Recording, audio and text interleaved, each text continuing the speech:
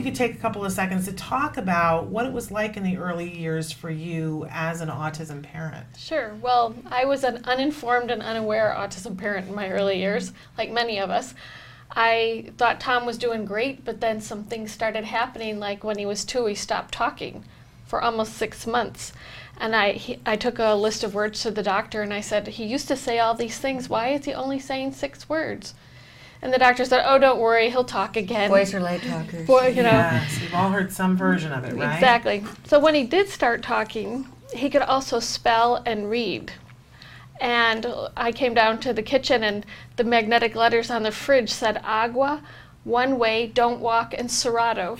And I said to my husband, did you do that for Tom? And he said, no, I thought you did. And Tom had done it. He was hyperlexic. He was hyperlexic. Most of our Serato, audience knows though? what. Serato. Those were 4 of the 22 sight words from Sesame Street. Serato. Serato, it means closed in Spanish. Okay. But he all right. remembered it. He could Yeah. manipulate the letters. My son, we were driving past a truck, and he was a year and a half, and he goes, Toys R Us, better toys for you. And I'm thinking, okay, he is a genius. Well, he was hyperlexic is what it was. Well, we thought he was a genius too, because that was pretty amazing. Yeah. But I had a friend, and she was kind of mean and kind of right, and she said, well, if he's so smart, how come he doesn't know how to play with the other kids? Oh. It was very heartbreaking for me, Heartbreaking. because I didn't know why he didn't know how to play with the other kids. course. And, it was just kind of mean, but she was right. Why? So my sister, who was an autism expert, she's like, do you notice he doesn't know how to play with the other kids? I'm like, what is this play thing all about? Why is everyone so worried about this? So he went for a screening when he was 5, but they said he didn't have autism because he was too smart. And that was in 1989. That was their words, not mine. He's too smart to have autism. Wow. Yeah, Temple Grandin, tell her that. Yeah. Right.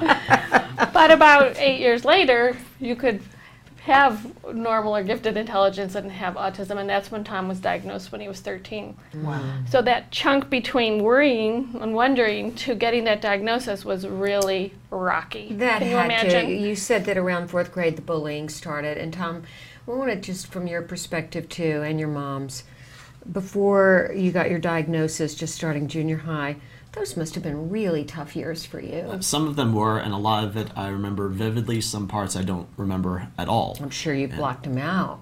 And, I hope. And that's something she and I have been exploring the last couple of days, is me thinking of instances where something happened. And it's funny, we were mentioning how smart I am. I can remember tests I took as a young man. I remember certain puzzles that I did. But for the life of me, I cannot recall certain social interactions or instances where I had meltdowns, so to speak.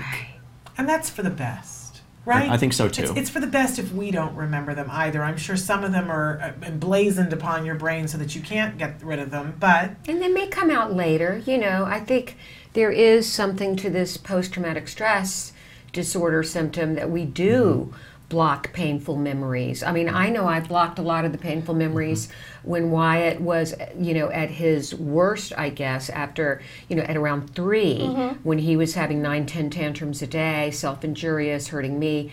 I mean, it's hard to think of those times, and you do block them, but it enormously challenging for you. And Emily, I know that for you it had to be very painful as a parent. Well, I think we both cried every day for years before we got the help he needed. And the only reason I remember the sad times is because they kind of crystallized my resolve. I am never going to let that happen to him again, that type of thing. Yeah. I'm going to do something to help the other kids understand autism. And what a compassionate person you are to have that.